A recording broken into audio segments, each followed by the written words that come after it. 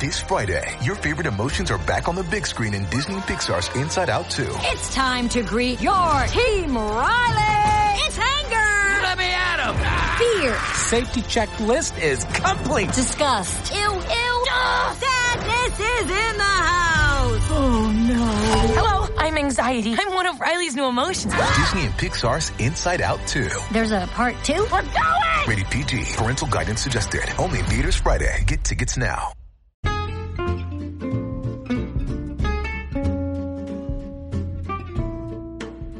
Hello and welcome to It's a Fandom Thing, where each week I'm joined by a panel of guests to discuss all things fandom from the female perspective. Everything from Star Wars, to The Office, to cosplay, to fanfic. It's all right here, so sit back and enjoy this week's episode. Hello and welcome to It's a Fandom Thing. This is our very first episode of our 8-part horror celebration, which I see a bunch of faces really excited about this too. As everybody knows who's listened to any episode, this is one of my absolute favorite genres in the world. So I am so excited to get this started. And we're going to start off with just talking about why we love horror. So I have a great panel with me and someone on who hasn't been on a long time. So I'm excited to have her back. But before we get into everybody introducing themselves, just a quick housekeeping note. As always, we are now taking listener support for as little as 99 cents a month to $9.99 a month. Just follow the link in the show notes or go to our Anchor page and click listener support and join there. And as I said, I was going to have an announcement about how the percentage of what we receive from that and from the one ad we have right now. The other two ads about voting are all charity ads, so we don't receive any money for those. But the one other ad we have, anything we receive from that, and at least 50% of what we receive from listener support as well, will be going to various Black Lives Matter organizations from now until the foreseeable future. The way I am envisioning it right now, and I'll let you know if it changes, is the first of every month. I'll just take whatever we have, and I'll go on Facebook Live, or even just post receipts, and it'll be one charity a month is how I'm kind of envisioning it until we get to getting more numbers and more donations and more support and stuff. So I just want to keep everybody apprised of that because I don't think we should stop on October 1st of giving donations. So yeah, because this is a lifelong battle, especially right now. So, okay. So now I'm going to go around and have everybody introduce themselves and tell me one thing that they are excited about in pop culture right now. I'm going to start with Rebecca, who has not been on since I think it was our Office, Parks and Rec, and The Good Place episodes. Yeah, so That's not correct. Yes, it's not since April. So thank you for having me back, Erin. I'm really excited to be here. For those who haven't met me yet, I'm Rebecca Jacobson, and my current favorite thing that I have in pop culture right now, especially since we're talking about horror, I just watched last year's Ghost Stories with Martin Freeman that is currently available on Hulu and absolutely loved it. So if you are looking for a good scary movie this Halloween, especially one that's a little bit cerebral, I highly recommend it. Awesome. I have not watched that one, so I'm writing it down. I don't even think I've heard of it. That's so weird that I haven't heard of it. But yeah, I'm going to definitely check that one out. Awesome. Thanks. And Sasha? Yep. You guys are going to hear a bunch of me lately, so apologies. I did, and there's the cat. Sorry, I'm going to hold on to her collar real quick. I recently binged Ratchet on Netflix. So it's all like the origin of Nurse Ratched, and it was really, really good and really well done. So I thoroughly enjoyed that. So that's my current pop culture. Yeah, I'm currently binging it right now, and I know it got horrible reviews, and a lot of people think it's awful. And I understand. I mean, it's Ryan Murphy, and Ryan Murphy is very Ryan Murphy and very over the top, and he has been since Nip Tuck. And we are going to be celebrating Ryan Murphy for a month-long celebration of his stuff next year. So we'll talk about the good and the bad. But I'm enjoying it. I can totally understand why people don't like it.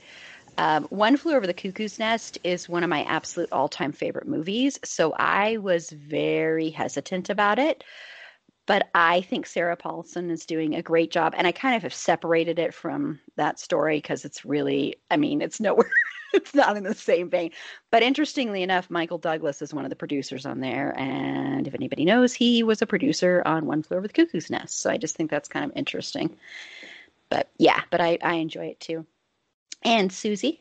Hello, I'm Susie. And well, one thing that I've been really excited about, or just that I've been watching of late, is the horror movie Sleepaway Camp, which is a really fun, campy horror movie.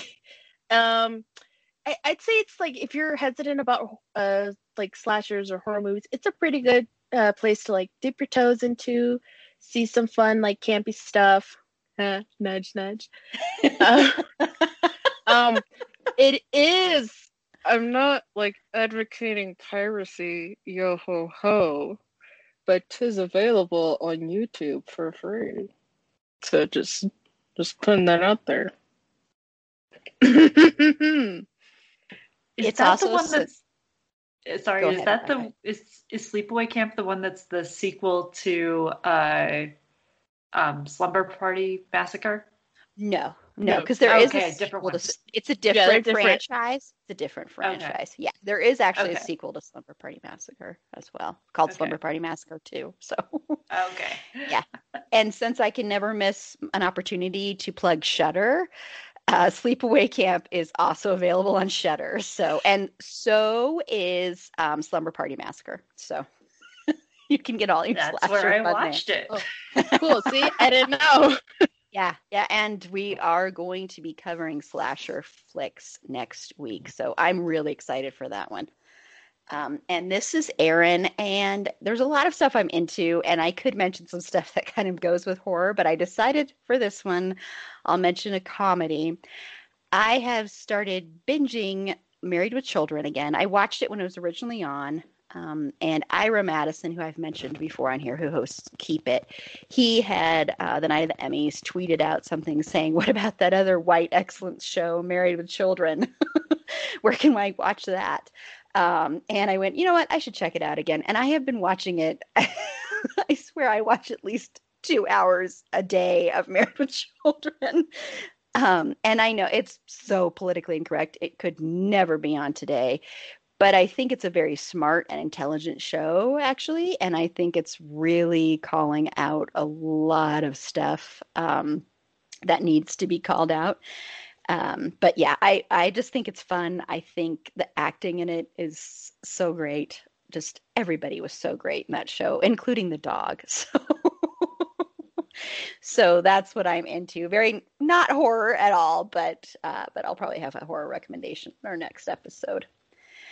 Okay, so let's get into why we love horror. And I know this first question can be hard to remember for some people. I mean, I'm pretty sure the one that I have is the first one, but I might be wrong. So just your best guess, your best memory of what was the first horror or horror-related film that you saw, Rebecca? Okay, I had to think about this one because I remember seeing things like Ghostbusters when I was little. Will give you an indication of my age. And my mom really loved the classic movies. We rented a lot of classic movies with my mom. So we saw the original Frankenstein, the original Bela Lugosi, Dracula. But the one that really sticks out in my mind as a real hooking point for me for horror, I remember this distinctly because it was Friday the 13th, October 13th. I was in middle school. And because it was a Friday, October 13th, my siblings and I begged our mom, like, let us rent a scary movie tonight. No, we want to see something really scary. And she was like, I don't know. And she was like, here, why don't we watch one of the old monster movies? No, those aren't scary. We want to see a real scary movie. So my mom thought of the scariest movie she could think of that was not going to be gory and that would still be like rated PG, at least for kids. Oh, not for kids, but at least rated PG. And my mom rented the movie Wait Until Dark. Are you guys familiar with that movie? Yes. Mm-hmm. Yes. Scared the bejesus out of us. And I mean, this was the first movie that I can remember seeing and thinking, I can't go to sleep tonight. And sitting there like with my sisters, like clutching the blankets, going, oh God, is Audrey Hepburn gonna die? And at the same time, like my mom was like, oh God, what have I done? I've traumatized our children. This was too much. And kind of going to bed that night and going, that was so scary. That was so scary. But I'm okay. I kind of want to see if that'll happen again if I watch another movie like that. So that was the start of my journey. And I rewatched it years later, actually for a film studies class in college. Mm-hmm. And it still absolutely holds up. So highly recommend going back and revisiting that one if you haven't seen it for a few years. Yeah, that's a good one. That's a good one. And Sasha? All right. So if anybody does the math on this, I'm going to be real mad. I'm just going to throw out there, first of all, my mother claims that she went and saw The Exorcist while she was pregnant with me, which really would explain a lot. Like, just going to throw that out there. So I'm going to count that as my first horror movie. I didn't really watch it, but, I was there for it. As I've said before, I started out as a big reader, not so much movies. So I just want to plug that, and again, if you do the math, I'm not going to be happy with you. When I was 12, I read The Shining. It's the first book I remember reading cover to cover.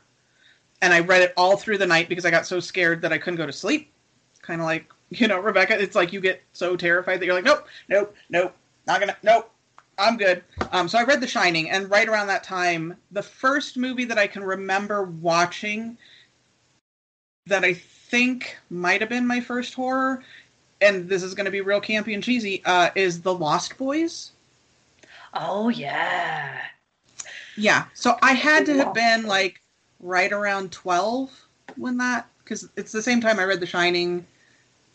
It's about the year that The Lost Boys came out, so I think that may have been, like, without parents, because, like, Universal Monsters and that kind of stuff, I'm sure was there, but I think it was The Lost Boys was my first horror movie. But I'm sticking with The Exorcist.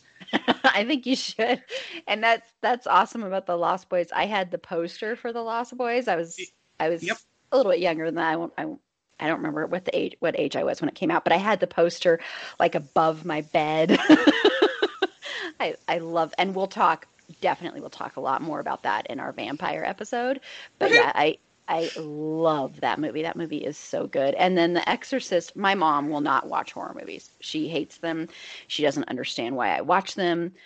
But she went to go see The Exorcist with her friend, and they were clutching on to the seats. She said it was the most miserable experience of my life was watching that movie. Of all the horror movies for her to see, like, I can never watch that movie again. I watched it once. I'll never watch it again. I can't watch clips, nothing. So I just think of all the horror movies for her to watch. Well, I mean, if you're going to, like, ruin horror forever, that's a good one to go out on. Yeah, that's true. That's true. Yep. And Susie? So also, like Sasha, I grew up just like reading like scary books, or like horror-esque books, especially stuff like Goosebumps and Scary Stories to Tell in the Dark, and which made a leap to Stephen King at a very young age. I don't know why I was left unsupervised with those books, but hey, it helped foster, helped nurture love for the scary and the macabre. But the first horror movie I ever watched that I can remember is Poltergeist. And I remember that movie not scaring me at all. It was just like, oh my God. Like, oh, she fell into a pool with all these dead bodies. Oh no. But okay. It's a thing that happens, I suppose. I don't know. But the first like horror movie that scared the dickens out of me, and after rewatching it, I have yet to understand why, is Seed of Chucky. just like, okay, because of this movie, I could not sleep with my feet hanging off of the bed. So I would go to sleep and like I would make sure like my feet were like tucked in under the covers, and any like little bit of air I'd be like, because in my mind I could just hear the little footsteps of Chucky, and it was not happy moments. But then I rewatched it when I was older, and I was like, why was I scared of this? Why did this terrify me as a child? It's silly. But just like sometimes on cold, dreary nights, I swear to God, I can hear the I'm just like, nope. And then just that instinctual response to like, no, get under the covers. No. Run for safety. That is so hilarious. I love that. That's so great. Yeah. Yeah. Did you watch how about the first Child's Play? Did that scare you at all? Did you watch that one? No. Okay, so the story here is my great aunt would have these like family get-togethers, and so one time all his kids were like in the like the family room, and we were all like, we want to watch a scary movie, let's watch a movie. And we just kept bugging the adults to let us watch a movie, and they gave us like two options. It was Seed of Chucky and something else. And they were like, oh, we want to put this one on because it's the non-scary option, and we don't want you kids to be scared. Okay? So we were like, no, we can handle it. Put on Seed of Chucky, put on Seed of Chucky. So all of us kids ganged up on the adults. And since these are Hispanic parents, they were like, oh, you're going to get it. And they were like, okay, you can watch it, but I don't want you crying about it later. So they put it on. All us kids were like terrified after the movie was done, and they were like, so how do you like it, like hoping we'd like confess and be like, oh, it was terrible. And all of us were just like ashen and just like, it's okay, we want to go play outside now. I guess later, like in our own homes, you were like, oh my God, that was terrifying. Like it hit us. Oh, that's funny. But I never saw like the original one. You should see the original. You should. I have seen it like now later, okay. But at the time, I only ever thought that Seed of Chucky was like the only one. So I was like, oh, what the hell? Yeah, and I'm in the minority here. I actually liked the recent remake that came out. I thought it was really clever and kind of really entertaining. And I know most people absolutely hated it, but I liked it. But that's a good one. And speaking of Poltergeist, that's the first horror movie I remember seeing. And I was really young, and our babysitter showed it to us. And our babysitter also ended up showing The Shining to us when we were really young. And I never realized it was The Shining until I watched The Shining later. And I went, that's why I remember a scene with blood dripping down an elevator. I had no clue. And I mean, I think that's horrible that they showed kids The Shining. But Poltergeist terrified me.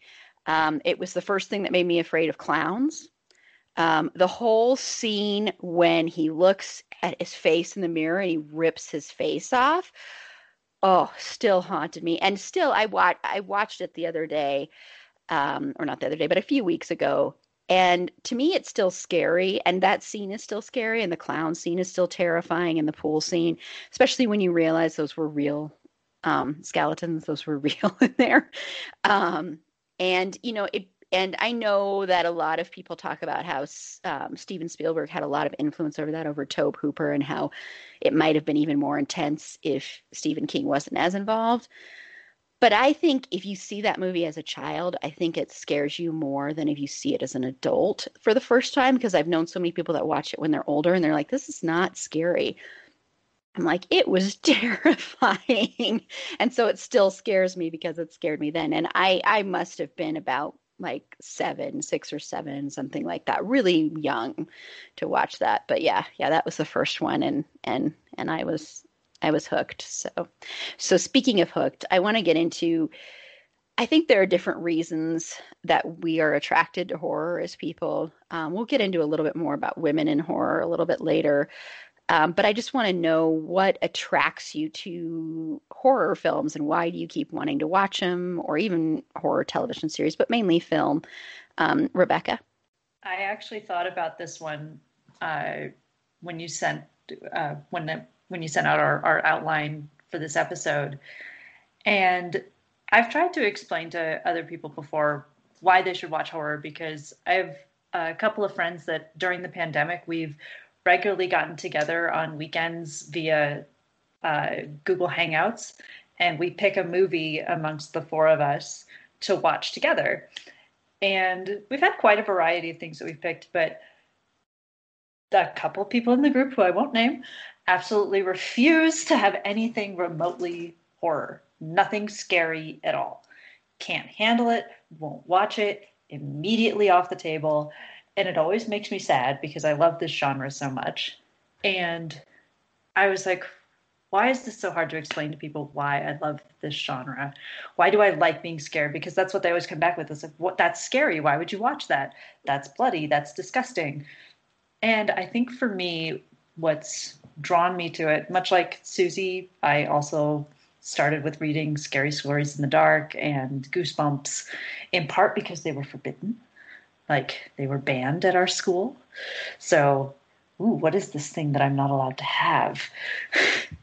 But I think as somebody who has... You rebel, you. I know. Reading the banned books with the scary illustrations. They were forbidden in Catholic school. Just a funny aside, I had like a thriving business as a child, lending out like the banned scary books at my school. That is awesome. Of course you did. So I'd be like, okay, what book you want? Goosebumps number 1, 2, 3. Okay, you got it. Just like So awesome. I would have been looking for you as a kid, because I would have been like, my library doesn't have this Goosebumps book. I got you. Well, and I tried to explain like why do you like this feeling of sitting there and being scared of something? And I realized that for me, I personally was a very anxious child. I'm still an anxious adult. And I think that it really helps me deal with anxiety. It's a safe way to deal with fear. And it's like I think about going back to seeing Wait Until Dark as a kid and being so terrified and sitting there in the dark like, oh my God, this is the most scary thing I've ever seen. And kind of dealing with that fear afterwards and kind of realizing in the next day or two, like, I'm still okay. And so I find myself gravitating towards horror movies, especially a lot this year with everything that's happening around us, because the more anxious I get, this is a way for me to deal with that anxiety. It's a safe place to be able to put that fear. And frankly, there are a lot of horror movie monsters that I would much rather deal with than a coronavirus pandemic. Yeah. Yeah, I love all of that. Yeah. That's a great answer. And yep, I'll agree with a lot of that when I get to my turn here. Sasha? Yeah, I agree as well. Again, let's not do the math, but I'm a little bit older than you, and I didn't grow up with the Goosebumps. Like, those weren't the things, so mine were different.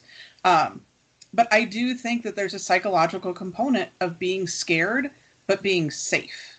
Like, I'm safe in my own bed with my blanket pulled up over my nose, so just my eyes, or watching it, like, through my fingers, and there's safety there. It's the same reason that we go to haunted houses. Like, you want to be scared, but know that you're not actually in imminent physical danger. And it's, I don't know, like, you get the adrenaline and the endorphins, and it does help with the anxiety, because it's like, oh, well, in horror movies, depending on the flavor of horror, the bad guy's going to get it in the end. And that there's going to be a resolution. Unless you're watching, like, Asian horror where it's all bad and everybody's going to die, right? It's just the genre. So that it's safe and that the bad guy ultimately gets it, which is kind of what we want. And I agree with you, Rebecca, like, during the now times, it's nice to have that safety net and an outlet for all of the emotions that you can't process right now. it gives you that outlet. And even back then, it gave an outlet for emotions that were too big or didn't have names yet. Especially as a kid, like I feel like we weren't allowed, and not necessarily not allowed, but the idea whenever you came to a parent saying, I'm worried about this, I'm scared, whether that was your first day of school or you had a big test coming up, or what if your crush turned you down for the dance, all of those emotions are so big and it's scary and anxiety producing. And the response from adults is always, just calm down. Just calm down. Mm-hmm. And yep. Like, I feel like horror movies let me be scared. Mm-hmm. Well, yeah. Let me feel my feelings. You just can't calm down when you're being chased by a homicidal maniac with a chainsaw. There's no, it'll be okay. Just go to your room. No. Psycho with a chainsaw, which is, by the way, the worst noise, I think, ever. Oh, my God, yes. I know, like, Susie did that little chatter noise for Chucky's shoes. The chattering, like, when it's teeth chattering is a little much, but a chainsaw, hands down. Yep. Well, there's something more comforting, I think, in a horror movie where, like, yeah, the dude with the chainsaw is clearly the big problem here, whereas in your real life, it's like, and let's think about how we've got to go get groceries, and we're going to wear our masks, but be careful not to touch anything because we might get sick, or even if we don't get sick, we're going to get our grandma sick, and then everybody's going to die, and I'm going to be responsible for the next big outbreak in Westminster, Colorado. Yeah. I really wish on this podcast, Erin, you could do screen caps of people's faces, because Rebecca's like panic face. That summed it up. Yeah, so I think it's that emotional release in a safe manner is what it comes down to. At least for me. Yeah, and Susie.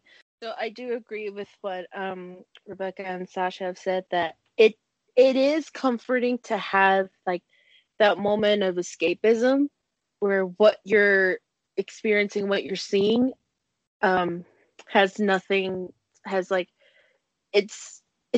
just like in that moment and you're not worrying about like, oh, I have to worry about like this and that. And when you're a kid, I think it's really good to when you're a kid, it's also really good because you're in this like small world and you have other things to be scared of as a child and as an adult. So when you're in these like worlds, it's not as scary. Well, at least I don't think it is, because it is like escaping like the worries that you have for the time being and immersing yourself in a different reality where in most cases, the things are going to turn out fine for whoever is like the protagonist in the film. And I also like to look at horror movies from like a technical standpoint. So I really enjoy looking at all like the special effects, be they practical or computer generated, because it's also really cool to see like all the stuff that they do and like how they created this effect and how they use like unconventional materials to do this. And like, for example, in the Sleepaway Camp, one of the murders, they do some kind of like some welts and stuff, but what they use for some of the welts are raspberries.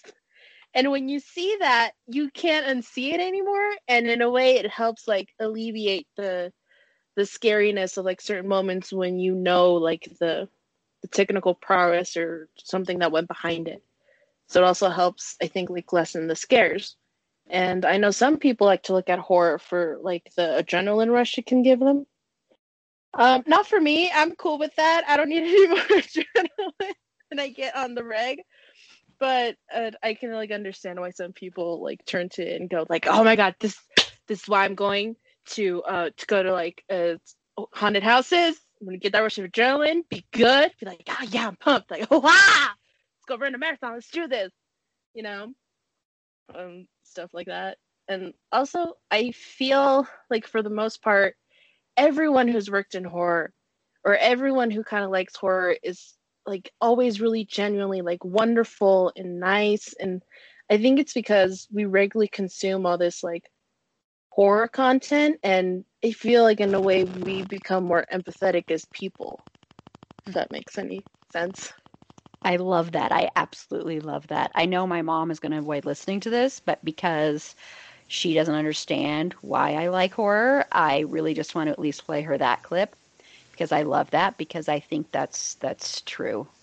Yeah, I love that, Susie. Thank you for saying that, because if she won't listen to it, I'm going to at least play that clip or tell her about that, because that's wonderful. Yeah, I agree so much with what everybody has said so far. It's horror, and they've done studies about that, how it releases endorphins, how it helps people get through it, and especially with women, and we'll get into that a little bit later, that there have been studies. I was trying to find the exact study, so I probably won't get the quote exactly right, but that it does release those. It helps us feel better. And I know a lot of people don't understand that. How can it make you feel better to get terrified? Well, there's this release afterwards, because you're seeing this horror film, you're seeing this scary thing, and then it's over. It's not going to happen to you. There's this release of like watching something horrific and then being able to laugh. I always laugh after I get scared. I let out a laugh, because it's like this release of like, oh, that scared me. Oh, haha. It's funny because nothing really bad is going to happen. And I know for me personally, I've dealt with a lot of mental health issues my whole entire life.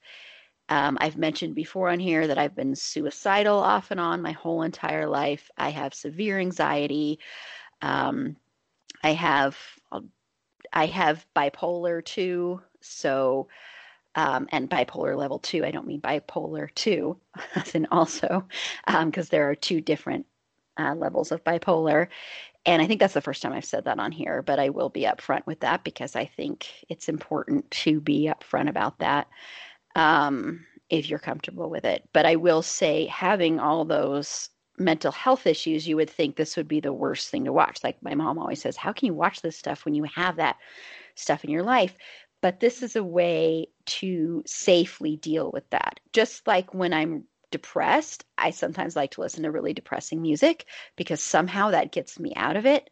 I can't explain fully why with the music, but I know with horror films, it's this release of, I can feel all that anxiety by watching this on screen. I can let that anxiety go. I can know at the end of the movie it'll be okay, with the exception of some other movies that have disturbed me a lot and that I can't watch again.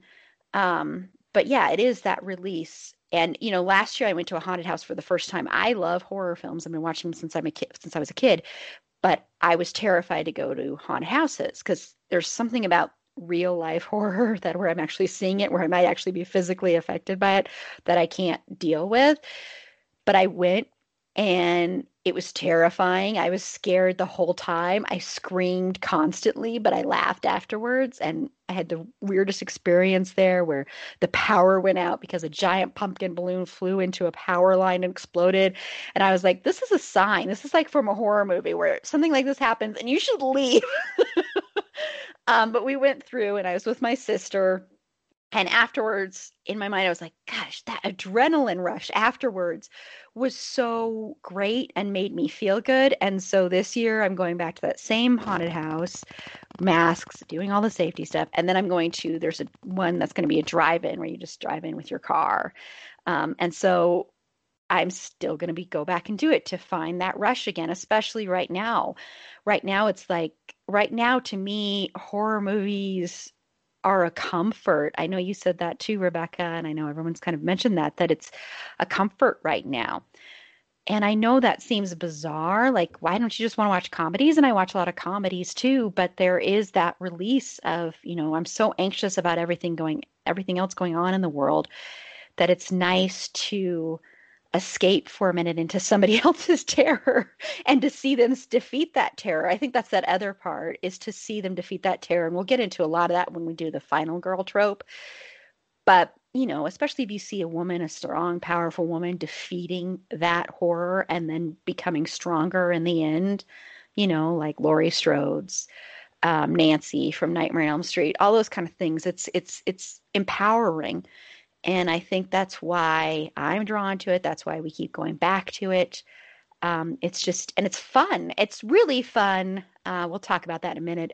Seeing it with an audience, I think there's just something that's a little bit different about that, which sadly you can't really do that right now. But yeah, that's one of the many, many reasons I love horror. Erin, can I jump in real quick with a haunted house story? Yeah. So, for anybody who listens to this at a later point and knows my daughter, and if she listens to it, sorry, kid. We were on Mackinac Island, and they have a haunted house. I'm using very heavy air quotes around haunted house. It's basically a blackout. You walk in, everything's dark. You step on a certain point, a light flashes, and they've got like a stuffed Sasquatch. You walk through black, the next room, it's like the vampire sits up out of the coffin all slow, like, you can practically hear the wheels turning with that, and it sits up, the light flashes. It's that kind of haunted house. So we had done this probably 4 years ago, maybe 5 years ago. The first time we took the kids up to Mackinac Island in Michigan. And she grabbed a hold of me and basically pushed herself into me and led the way. And she screamed the entire time. My husband, for anybody who knows him, he's a very large guy. He's 6'1" and 300 pounds. He's built like a football player. He doesn't fit through any of those corners. So behind me, I keep hearing, oh, ow, oh, the entire time. She's screaming nonstop.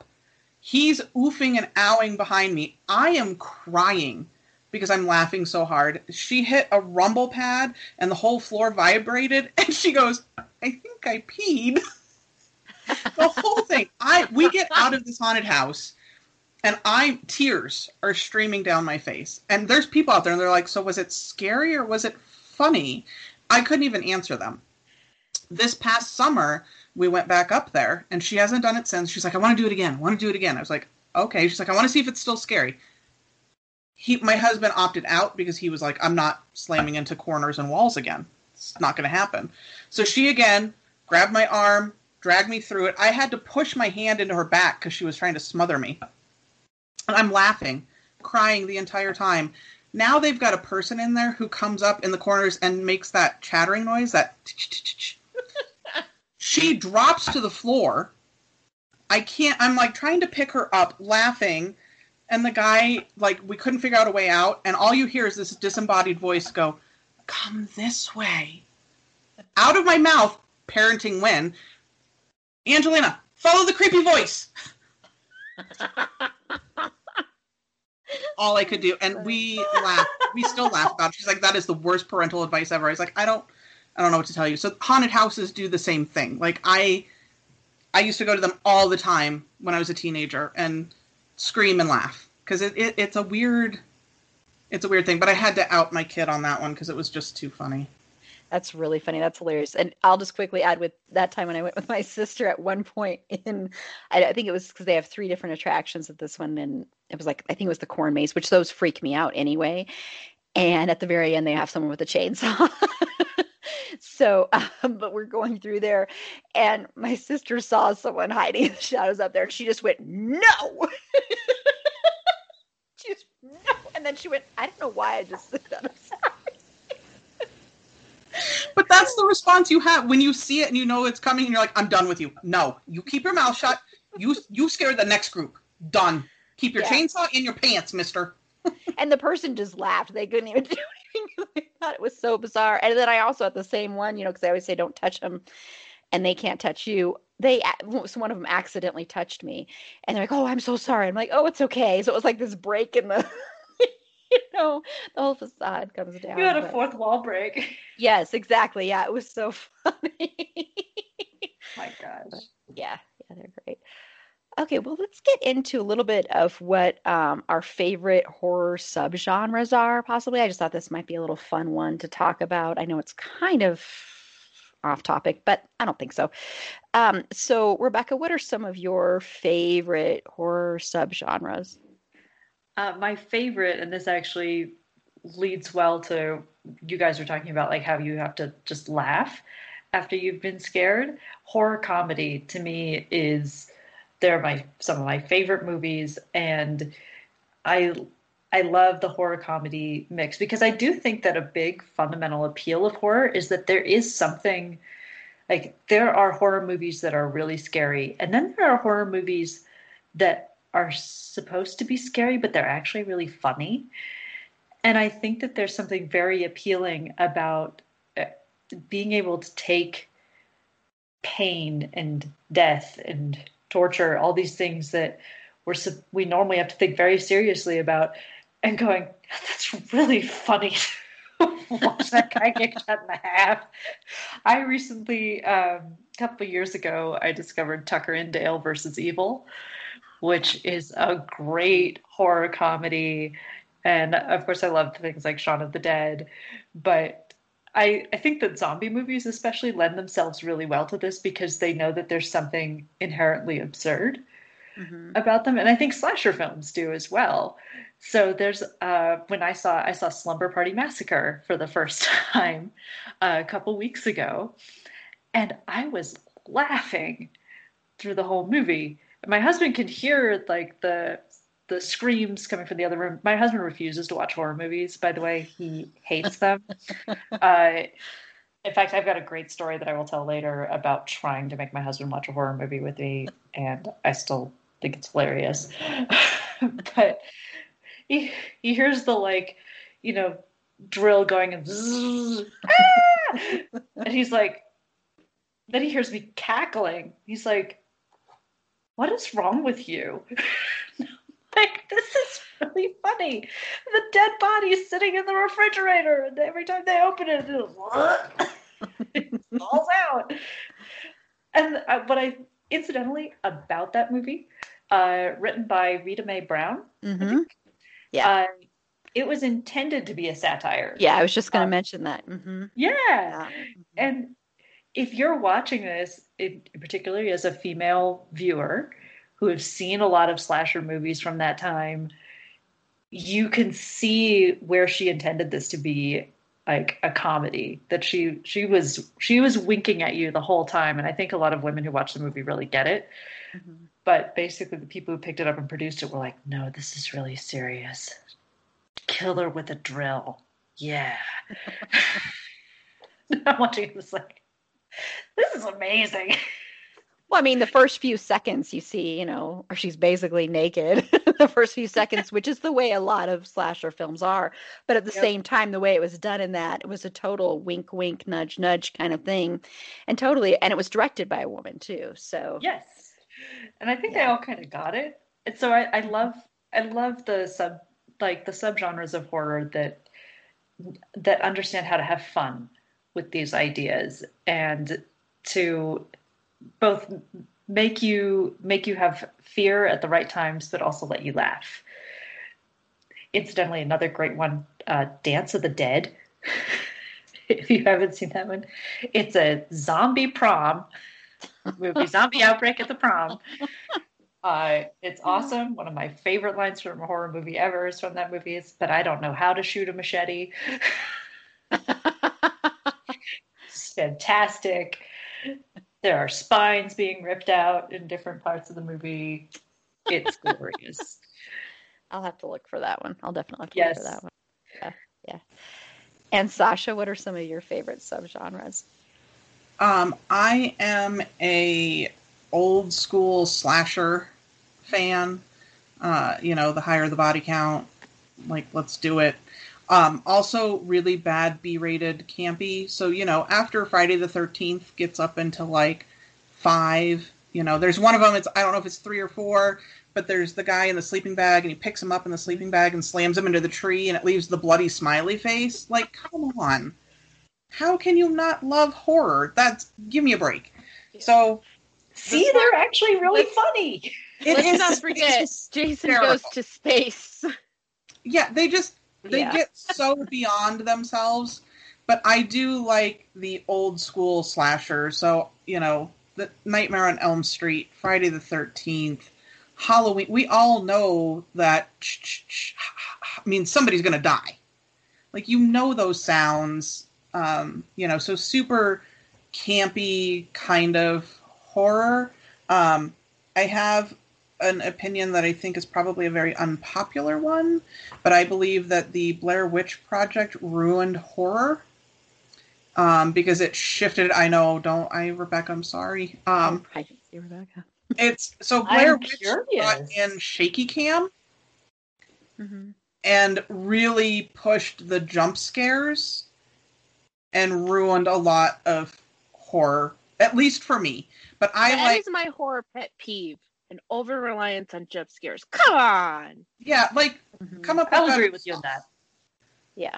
There shouldn't be as many jump scares. But then the things like Cabin in the Woods, like, come on. So campy horror. So I really like B-rated, campy, that kind of stuff. I do agree with, Rebecca, like, comedy horror is good, but slasher, body count, stupid, the rules, right? If you drink or have sex, you're dead. Like, those are the rules. Let's stick with them. Incidentally, if you watch Norwegian horror films, it is the virgin who dies first because she is inexperienced. Really? Oh, really? Huh. That's Yes. interesting. Yes. Can you There's recommend actually- Any horror Norwegian movies? film? I can send you some. A friend of mine from college actually went to a lecture last year at her university on Norwegian horror films, and she gave me a list of recommendations. So I shall have to send those around to people who are interested. Yeah, Very definitely. intrigued. Yeah, Mhm. definitely. Then we'll have to maybe post it for listeners too, or something. Yeah, just so that they can Yes. check out some. And then, and that was the theory basically, is that the Norwegian, like the Scandinavian filmmakers, had seen all of these American slasher movies from the 80s, and Yeah. they're like, this is ridiculous. Why would the virgin be the one who lives at the end? She's naive, she's innocent, she's not tough enough. And we can talk about this more when it comes to the slasher episode, but they went, no, this is wrong. It should be the more experienced girl who's going to defeat the bad guy at the end. It's the innocents are supposed to be slaughtered first. Very death metal of them. that's interesting. And then Sasha, I know I've recommended a million times that you should get Shudder, but on Shudder, no, I'm going to say this because seriously, No, I know. I'll Shudder- get there. on Shudder, they have something on there called Crystal Lake Memories, and it's all about, and it's hours and hours and hours and hours and hours. So you can't watch it all in one sitting. And then they also have, of course, the extensive Nightmare on Elm Street documentary that's really long. So you have to check out Shudder just to watch that. And then they've also got a documentary in there about 80s horror films. And so, yeah, and that whole So decade. in like 8 weeks, when I'm done with all of the other crap, and I can actually have like fun and do things for myself again, then I'm do in. that. Yes. Okay. And Susie. So I do really like everyone else, comedy horror, because I think it's really fun when like movies like either intentionally or unintentionally like make satires of the genre that they're in. Instead of kind of like Scream, where they're like, "Oh my god, this is the formula of scary movies," and then like the whole movie like goes through the formula, and like Cabin in the Woods, where they like make it. They kind of create like this thought of that like every scary movie that we see is is almost like in a way very formulaic, and it kind of can make you believe that almost every scary movie that we've seen can belong in like Cabin in the Woods universe. The Cabin in the Woods CU.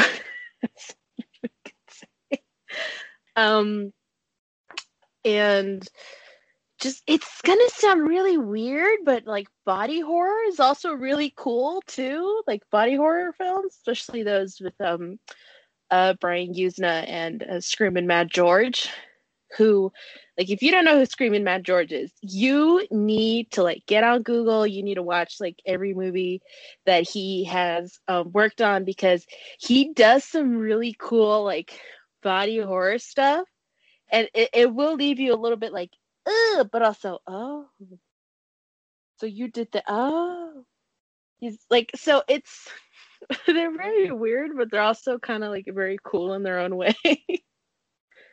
And I don't know if this would count like as a subgenre, but I really like watching like horror shorts because I really like seeing how like these like filmmakers can take like the story and really condense it into this like 10-13 minute like space, but still be able to tell like a story that really can in some ways really stay with you. A really good example of this, and I wasn't aware, is that I forget her name. Everyone's gonna hate me. It's oh god, it's Nebula. Oh, Killian. Oh, I forgot her name. Karen Gillan. Karen Gillan. Oh my god. Guys, don't come for me, please. It was a momentary brain fart. I'm so sorry. Your nerd card has been revoked. Oh. Well, she did this like short like horror film where she is like this like washed up horror movie actress, and at the very end she, spoiler, gets killed.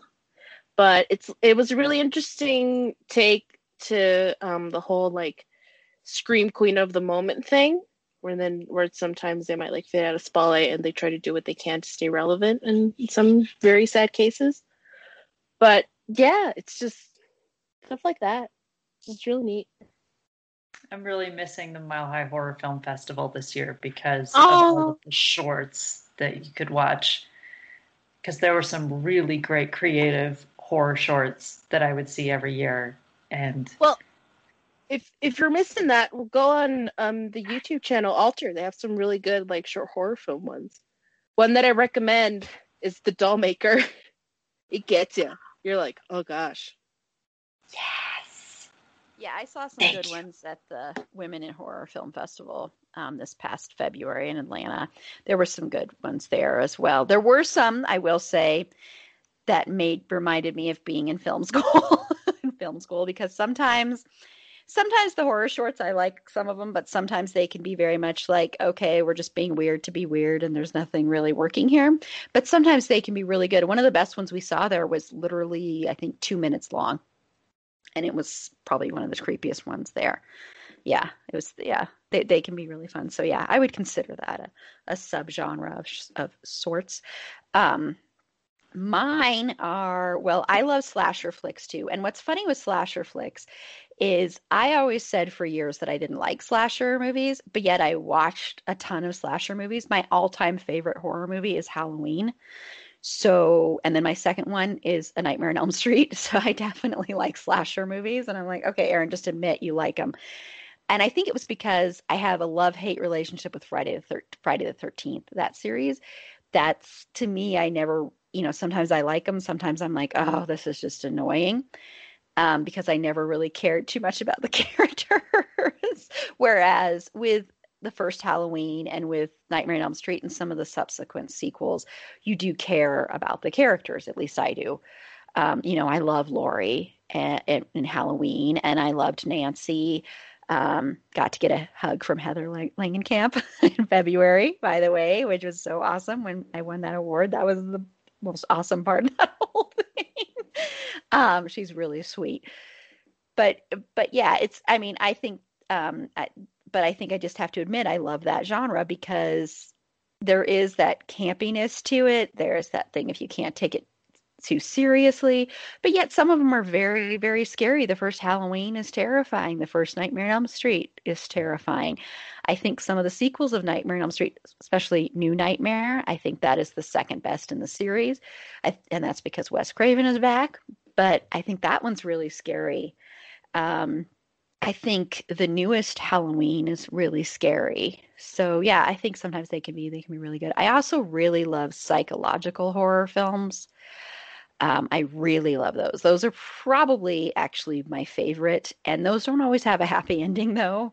And those sometimes can stick with you a long time. One of my favorite, and it's also really character driven, is this movie called May. And I don't know if anyone else has seen May.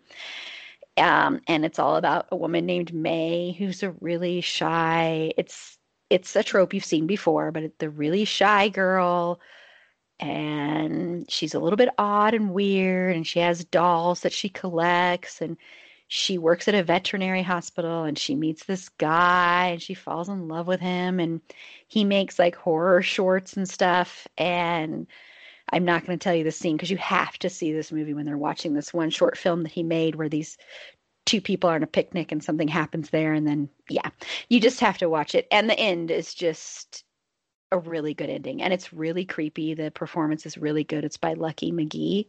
And I really, really recommend that one. That one really sticks with you. And I consider this a horror movie, but I think American Psycho is another one that's very, very, very, very, very much a psychological, very character driven. That's the other thing I like is very character driven stories. And I love horror comedy as well. I love paranormal stuff. I do too. I love the supernatural ones. Mm-hmm. Yeah, I think supernatural movies just become, they're a great vehicle to talk about a lot of different things. Mm-hmm. And there's a lot more suspension of disbelief, whereas there are times when watching some of the slashers, sorry, Sasha, where I'm like, really? How'd it get all the way over there? How did you survive? You got shot in the head 3 times. How are you still living? There is no plot logic in a slasher film. That's what makes it great. Yeah. You don't have to have plot logic. Or Michael walks so dang slow. How could you possibly get caught? Yeah, it's fine. It's totally fine. There is no plot. It is just body count. Suspension of belief. You're just like, just go along for the ride. Erin, I'm here to see some bodies. What were you going to say, Sasha? Said I agree about American Psycho. Like, that is one of my all-time favorite movies, just in general. I absolutely love that. I know that you had posted it earlier, and it's the business card scene, which is always the one where I'm going, oh God, it's the business card. But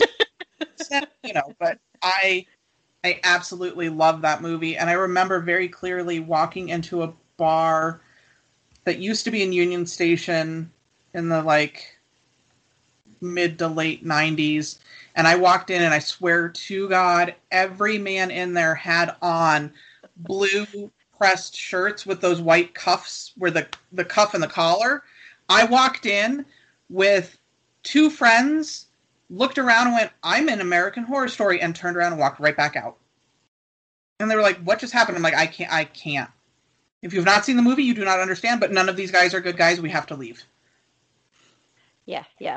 American Psycho is really good, and we're gonna talk about the movie in general next year. I have that on the schedule because I think it's just a brilliant movie. We'll also briefly discuss the book, but I think the movie is so great. It's so great because it was directed by a woman, written by a woman, and I think that is why that movie worked so well. Plus, Christian Bale is so good in that movie.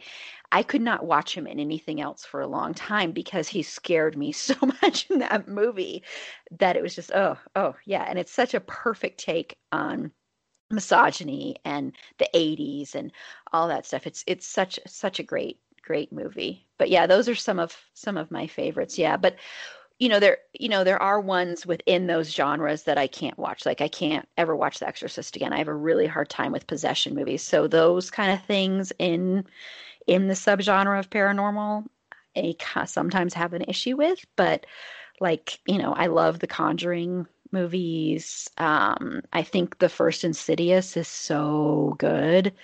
Just really excellent. So yeah, and we'll definitely dive into some of those when we talk about our paranormal movies in our paranormal episode.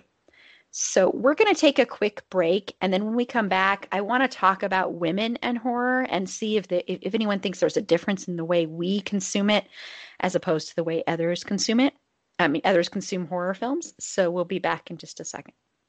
Okay, and we're back. So I want to get into women and horror films since we're all women, and this is a podcast discussing a lot of stuff primarily from the female viewpoint. And I want to see, I think sometimes there is still that misconception that women don't like horror movies as much as men do, which, I want to share just a statistic. And this was when The Conjuring was out and stuff, and how women are actually help those movies earn more money. There was its audience was 53% female and 59% under 25.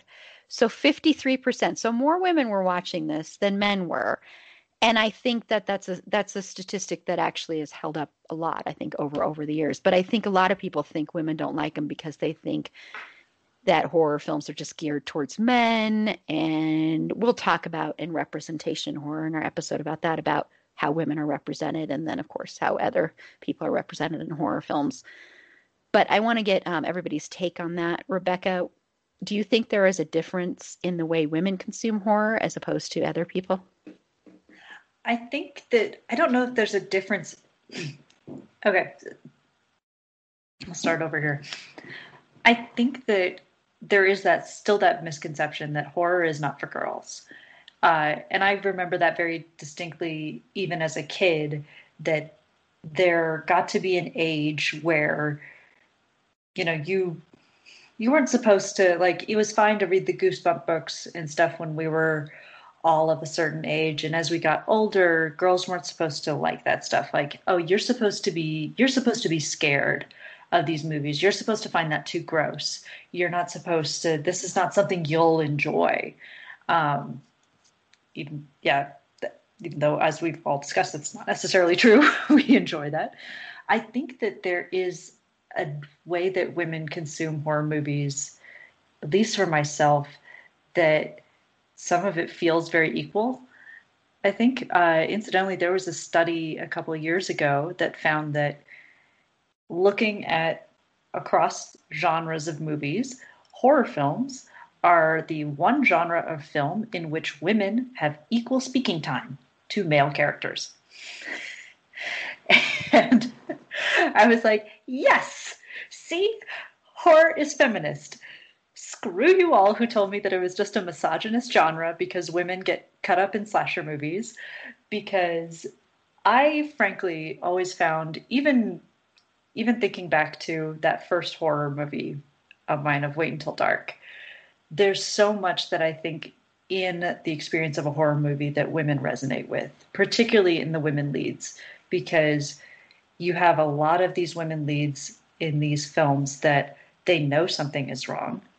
And no matter how many times they tell somebody, it's, you're being crazy, you're being paranoid, there's nothing there, there's no such thing as ghosts, even though you were flung against the ceiling in the middle of the night, that can't possibly be happening to you. Pat, pat on the head, go away, little girl. One of my all-time favorite horror movies is Carrie. And I rewatch that film several times a year. It is one of my absolute favorites. And I think that it fits with a sort of renaissance of feminist horror film that came around in the 70s. Because there was not only Carrie, but there was Rosemary's Baby, which scares the absolute living daylights out of me. And every man I've known to watch that movie, all of my male horror film friends are like, that movie is so boring. It is not scary at all. Nothing happens, nothing happens, nothing happens. Ugh, there's a devil. And I went, you do not understand how terrifying this movie is to a woman. You have never been scared during a pregnancy. You've never had to be afraid of being pregnant, of having other people tell you when you know that there's something wrong with your body, that you're making it up. The idea that, like, you don't actually know this person growing inside of you. Sasha, I know you're a mom. You may have had some of those feelings yourself. Like, and I found that when I showed women that movie, when I showed my female friends that movie, or I showed them Stepford Wives, the original Stepford Wives, which is incidentally written by the same screenwriter, they all went, that's scary, man. That's terrifying. And I'm like, see? They get it? I'm like, I am far more scared of this one than I am of the chainsaw dude. Like, whatever. Chainsaw guy's like hanging out in the backwoods of Texas. Whatever. I can run from that. That's fine. Husband selling you to the devil to be the carrier for the Antichrist and drugging you in your sleep. Jesus. Still scares me. I'm getting scared just like thinking about it. So I think that there's a difference, I think, in the types of horror films that end up appealing to us. Mm-hmm. But I think that a lot of the ways that we consume it are the same. I think that we're just looking for we gravitate towards different types of horror movies. Yeah, that makes sense. Yeah, and Sasha. So I agree with a lot of what Rebecca said. Like, I think that we pick different horror as our cup of tea, as it were. But I really do think that women probably enjoy horror more than men. I really do. I mean, I know you read those numbers, but I wouldn't be surprised if it were higher, especially if you pick a different movie or a different like genre of things. I'm willing to bet it's higher. But there's also, just because you were talking about Carrie and stuff, the old I Spit on Your Grave. If any of you have ever seen I Spit on Your Grave, which really is like torture porn horror, revenge horror. I don't know where it is brutal, but that's one of those ones that I think women would consume vastly different than men would, because that is obviously our biggest fear, is to be, assaulted in any way. But then she gets her revenge, and all the men are like, well, that was stupid. That would never happen. It's like, oh no, oh yeah, that would totally happen if we could do it and get away with it. Backwoods? I got your number, mister. So I think depending on the flavor of horror changes how everything is. But often in like the slasher film, I mean, and we'll talk about it again in the other episode with the final girl, but women are usually the victims in the horror movies. A lot of times, it's the women, and then I'm sure you'll discuss the representation, people of color, all of that are always the victims. So I like it when the underdog wins. I think that that's kind of a cool thing to see. And I think that would be different than if you asked men their opinion on the horror. I don't know. Maybe I'm wrong. Have you seen the horror movie Teeth? Yeah, that movie is awesome. I haven't seen it yet. I know I need to. You guys have to remember, I've had no life for like the last 5 years. I'm so close to the end of the tunnel here. And I just looked up Shudder, and it's like $5 a month, and I may break down and do it now because it's Halloween and I'm ready for spooky. So bring it. Yeah, that's why I always recommend Shudders. It's so cheap. Yeah. Yeah, Teeth is a great movie. Oh my gosh. Talk about and it was directed by a man, but talk about a feminist movie. I mean, that is just screams. It's just all that. And I know the premise of it. I know like the whole concept behind it and everything. So I want to see it. I haven't had time, my friends. I know. When you have time. I recommended Teeth. This was a couple years ago when I first saw it. It was originally on Netflix. I recommended it to another feminist horror film friend of mine. And she's like, yeah, I'll get to it. I'll watch it sometime. And a couple weeks later, I just got this text from her out of nowhere saying, oh my God, I'm laughing so hard she bit his dick off. And I was like, I know exactly what point in the movie you're at now. And isn't it amazing? Yeah, that movie is so good. Yes, that movie is awesome. And I'm sure women appreciate that movie in a totally different way than men do. I mean, I just think a lot of my male horror movie friends, they don't like it. They're like, that's gross. And I'm like, gross? We were just watching Evil Dead. Yeah. Yeah, that's an awesome one. And I have a quote that when it comes to me, I will read about the difference between men and women and horror. That I think is a really good quote. And Susie? So I think that, women gravitate to horror because, again, it does offer a sense of escapism from all the crap that we have to deal with on the daily. And, you know, when you're comparing the Chainsaw Maniac to all the troubles you have to face about, like, Republicans telling you what to do with your body, society telling you how you should look, pressures in the workplace, pressures from family to have kids that you might possibly not want, but yet they're pressuring you to have them anyway, because how is the bloodline going to continue? But your response is, the curse ends with me. It's just like, when you're facing all of this, watching horror movies is a really good way to just be like, okay, I'm going to see this Banff take down a villain and survive, because she's just cool. Like, you also have so many different like representations to look at. Like, you have like the heroes that are kicking ass and taking names, like Ripley. You have the villainesses that are just like gleefully wreaking havoc, like Jennifer and I forget her name, like the Queen of the Damned. And you have like the unlikely survivors. So it's just like, it's really cool to see like different representations of women, and to see like what they're able to survive and go through, because yeah, of course they're going to make it, because they're badass. I mean, who can't agree with that? I mean, that's kind of just like how I feel that, because listen, I'm a POC woman who is also queer. So when I watch horror movies, I like knowing that the bad guy is going to get it.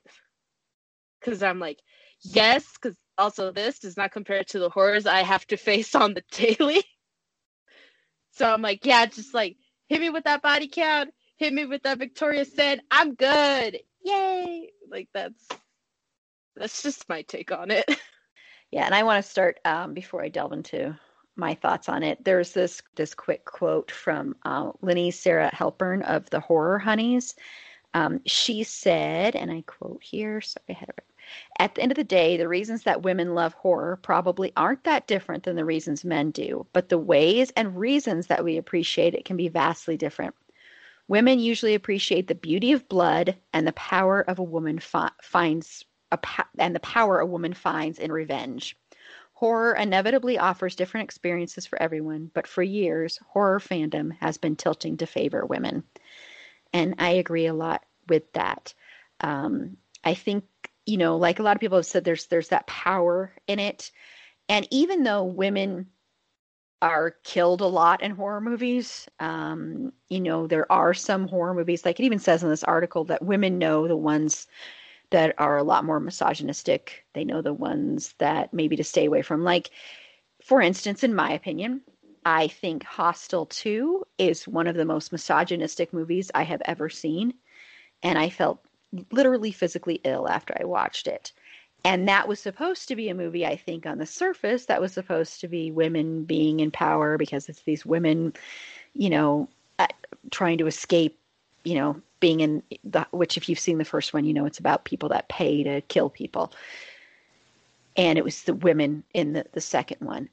But it was so voyeuristic in this way where, and this is my problem with torture porn in general, where unlike slasher movies, and I know people may disagree with me on this, but unlike slasher movies with torture porn, it's almost like you're getting off on it in a different way, which is why they call it porn. The camera seems to be getting off on it. I think I don't like Eli Roth, period. But I think, like you were saying, Sasha, when you were saying Blair Witch Project ruined horror, I think for many years torture porn ruined horror.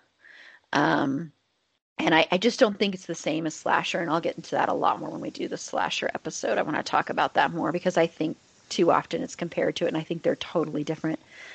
And I think that's a fair statement, and I think it's also important to make the differentiation between slasher and the torture ones, because they're different. For me, they're different genres completely. Yeah, so I totally agree. And I'm not gonna lie, I didn't know they made a Hostel 2. I saw the first one and was like, I'm good. I think there's even a third one. Oh, goodness. No, there's no reason. Yeah, the Hostel 2, there's a whole scene. I mean, we're talking about horror, so I guess I can describe it a little bit here. I don't know if anybody cares. Spoiler alerts. But there's a whole scene where a woman is killing another woman, and she's lying there, and she's basically naked, and the other woman's hanging above her, and she's killing her, and her blood is dropping down on her breasts, and you can tell she's getting sexually aroused by it. And I had to sort of fast forward through it because it was so disturbing in a way that I could tell that Eli Roth thought maybe this would be, I don't know, some kind of feminine thing. I don't know. But in my mind, it was like this was some kind of sexual fantasy that he had in his head, and he put it on film. And I could be totally wrong. I don't know Eli Roth, so this is just in my head. But it was just so disturbing in this way that, I don't know, that felt really insulting to me as a woman and as a fan of the genre. It was the way it was done too. It was just so, it was like watching a porn film, really. So it was just, but with blood. It was really weird and disturbing. So that was one of the many reasons I didn't like that sequel. Okay, let's go. I talked a little bit when I was talking about what attracts us to horror, about endorphins and, you know, that feeling of excitement and the adrenaline rush and everything like that we can get. So I want to talk just a little bit about that. If anyone wants to share any experience they've had seeing a horror film with a crowd of people, any good experience, bad experience, because like I said, I think that sometimes that adds to the excitement of watching a horror movie. Do you have anything you want to share on that, Rebecca? So I am one of the few people amongst my friends, and it seems like my friends who do like horror keep moving away from me. I don't have very many friends, although maybe I do now, thanks to this podcast, that I can go see horror movies in the theater with. I mentioned earlier my husband hates horror films. Sasha, you and I, once the theaters are open, we can go. Yes. And Susie and Aaron, we're all going together. It's going to be horror movie parties in the theater. It's going to be great. But my husband does not like this genre at all. I have a hard time getting him to watch fiction, period. He really hates horror. Which I find this really interesting to watch how other people react during movies, especially ones that I have seen before. Like I went and saw the movie Us for a second viewing for me. This first went with you, Aaron. And I went with a friend of mine who was kind of curious to see it, but she's like, I'm a little bit of a chicken. So she's like, I need to go with somebody else. So it was my second viewing and her first. And because I knew it was coming, I didn't jump during the first screening, but during the second screening, she kept like clinging to my arm going, like hiding her face against my arm. And when we left, she was like, oh, I enjoyed it. She's like, but that was really scary. And I was like, that was great. I loved all that social commentary. That was fantastic. But anyway, a couple years ago, so one of the movies that scared me the most watching it in the theater was The Descent. I saw that in the Dollar Theater when it came out. I went with my cousin while we were in college. We were roommates at the time. And that is one of the movies that we left the theater and we got back to the apartment. And I'm like, we are turning all the lights on. I am not going to sleep. Oh my God, that was terrifying. And like sitting there in the theater and thinking like, I feel like Molly and I are the only ones who are really scared by this movie.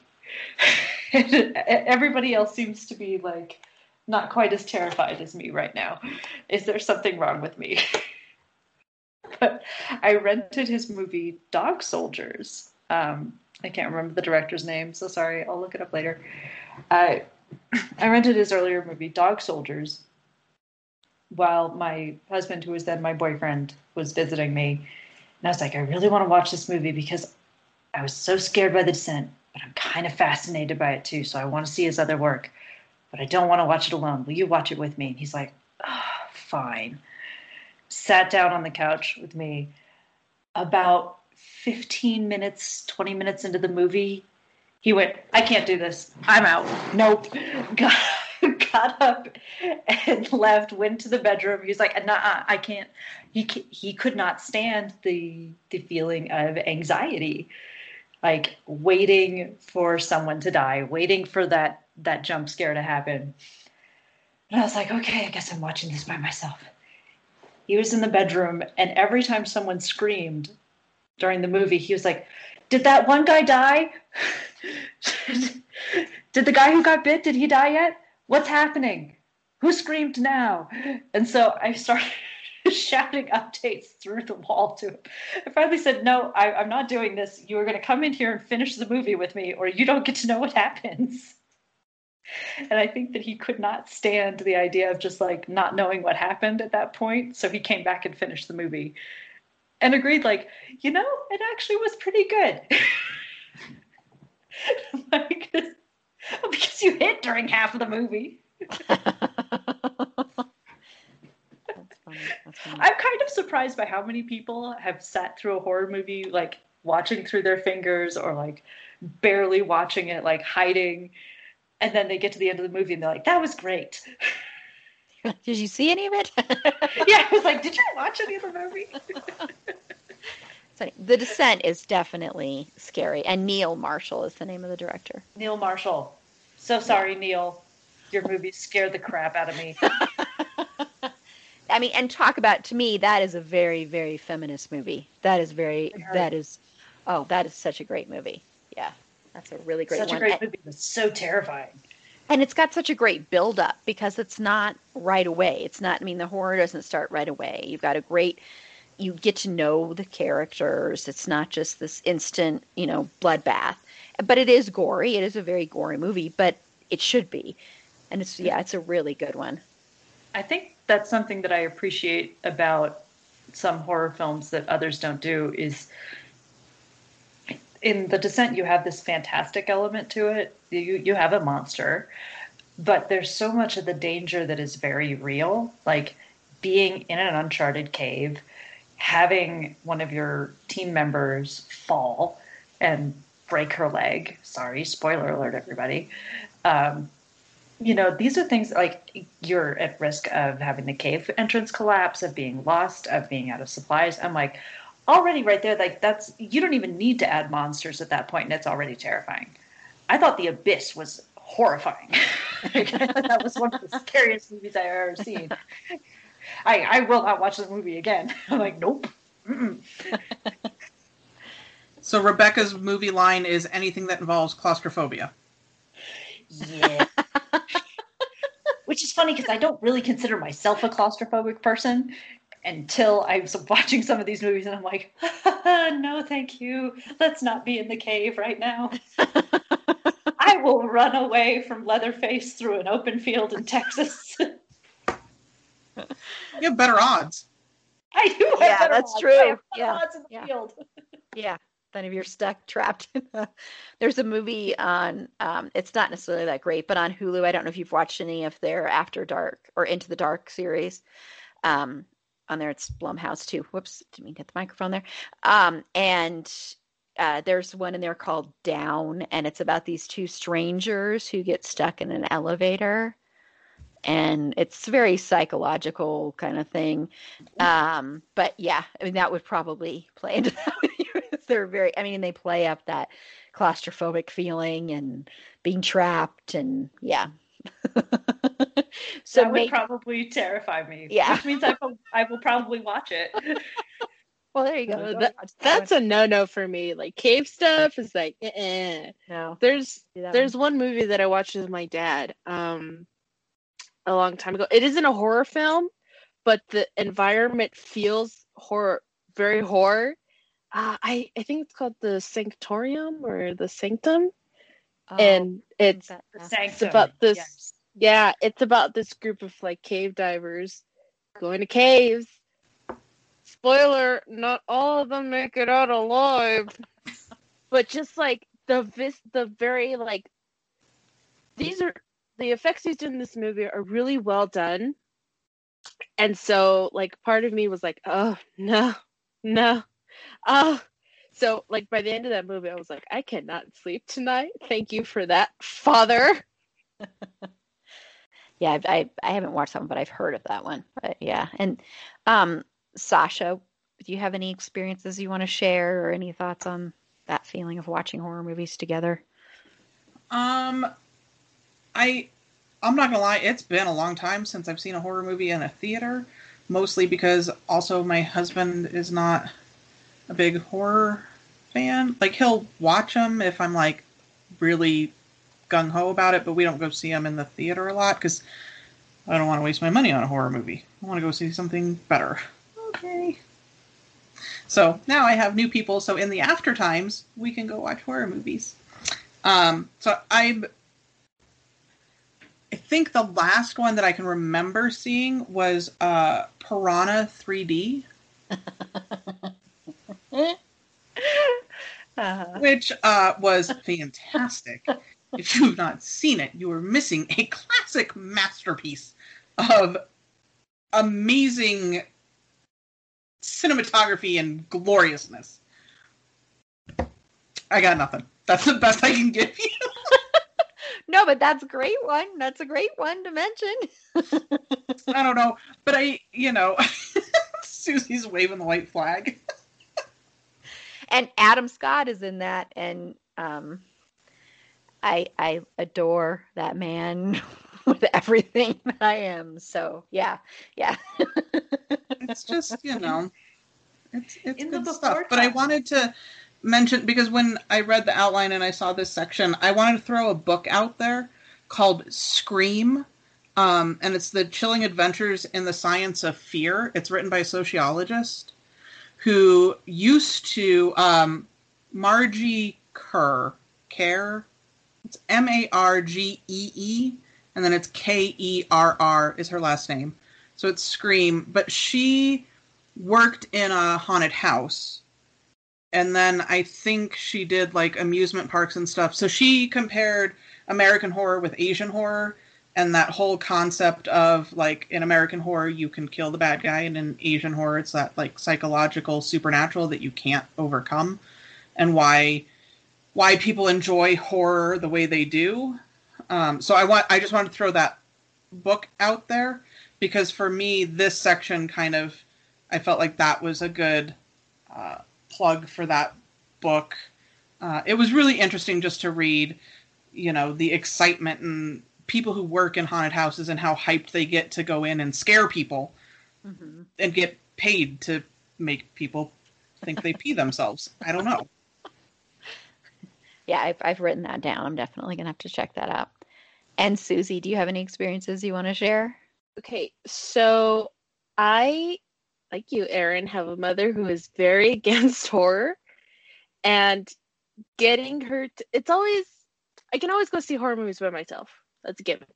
But it's always more fun to go see it with like other people, be it family or friends. So getting her to see a horror movie with me is like pulling teeth. Like teeth that are like really stuck in there. So I have to like get in there, like wiggle it around, chip away at it, and just like yank it until Eureka! You've got it. But we had watched the first Conjuring at home. And then the second one was coming out, and I was like, "Oh, I want to go see this in theaters. I want to go see this in theaters." I know that you want to watch. There was another movie that was out at the time that was a romantic comedy, I think, or like a comedy. And I was like, "I know you want to watch that one, but please, can you do me this favor and go watch it with me? You can close your eyes and plug your ears. Just sit there next to me, and don't worry, I'll make the experience." I'll make the experience fun for you. It's going to be worth it. And so we went, and throughout the whole movie, I was just giving like Mystery Science Theater commentary throughout the whole movie, and just like keeping her laughing, keeping her smiling. And she never at any point in the movie did she get scared. Like neither of us got scared. It was just like both of us just having a good time. Like one of the jokes that I would consistently tell her is one of the apparitions in the movie is Balak, and they appear as a nun. So, okay, in Mexico, nuns like to make rum out of raisins and stuff, and they like to sell it as a way to like have a good side business for convents and such. So whenever Valak would show up on screen, I would tell her like, oh, she's really pissed that no one wants to buy her rum. So whenever Valak would show up on screen, we'd both like be like, rum, who wants some rum? Buy some rum. So we'd both just be like making the silliest like old lady voices, like, buy some rum, please. Just while we watched it. And it was a really fun way for us to like watch that movie and have that like really fun moment. And it was a good way for her to watch it without being scared. And so whenever I can kind of like convince her to watch a scary movie, that's what I do. I provide the fun side commentary just to like help her not be as scared. And another like movie theater experience that I really enjoyed and that like still makes me like laugh whenever I remember is you Erin, you had set up a like a watch together of A Quiet Place. Mm-hmm. And I remember a group of all of us all went to the theater. We all sat there, watched the movie. And I just remember being in that theater and having like my bowl of popcorn because I was ready to chow down and watch this film. But due to everything being like so deafening and then like every little noise that anyone made, it was just like, so I would be eating the popcorn and I would have the bowl, the bucket, and I would just like take one, put it in my mouth and let it like dissolve. I wouldn't even bite it. I was just like trying to like dissolve it and I'd be like if I bite it. And then anyone in the theater who made a sound, I was like, oh, they're gonna get, oh. And then I think at one point like a comment slipped out of me and I was like, and I like froze because I was like, oh no, they're gonna come get me. So it's stuff like that where it's like all immersive and group setting. I think it does help you get more into the mindset of a film and enjoy it more. Because when later I watched it at home, it's not the same thing, you know? It's not. It really isn't. Yeah. Rebecca was there for that one too. Yeah. It's. And I remember every time Melody jumped. Yes, every time you put some popcorn in your mouth, I was like, shh. So that's like because suddenly every sound is so important in the movie, and you were listening to every small sound that they make, which is why every time I was sitting next to Melody, I think when we were watching it, and every time she jumped, she was like, "Oh, I'm sorry." Like she would like grab my hand. I'm like, shh. Well, remember too at the one part when the lights came up in the theater, when the lights accidentally came up, all like freaked out. We were like, everyone's like, what? What? They stared back down. And we were just like, oh. Like if only we had like heart monitors on, I swear they would have seen a spike in activity. But that's the fun of watching horror movies with other people, though, is half the time, half of the fun is watching their reactions and seeing how they get you to react. Like, whether you're the one who's scared or you're not the one who's scared and you're trying to, like, make sure that they feel okay during the movie. That's the fun part. It's communal. I think it's I think that and comedies are some of the more communal movies because I don't really think of, going to watch a drama with friends really and being like, we're going to experience this together. Like, this is going to be a communal moment. There are a few dramas that I can think of where that's like part of the point is viewing it as a community. But like if you view comedies at home, I might be like, this is funny, but I'm not going to laugh the way that I am when I'm watching it with other people. So very true. In the same way, I'm not going to scream during a horror movie the way that I might if I'm in a theater full of people and I hear 10 people behind me go, ah! Yeah. No, that's I feel like it helps you get like a read of people and see like what stuff like they like react to. It's like what stuff for them is scary and what stuff for them is funny. So that's also a good way to like read those that you're with. Yeah.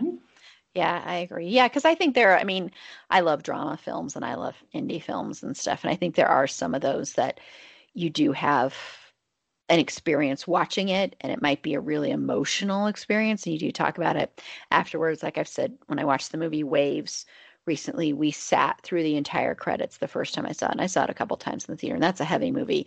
And we sat and didn't move, didn't speak through the entire credits. And so it was that kind of experience of you've just gone through something traumatic in a way and you just have to sit with it.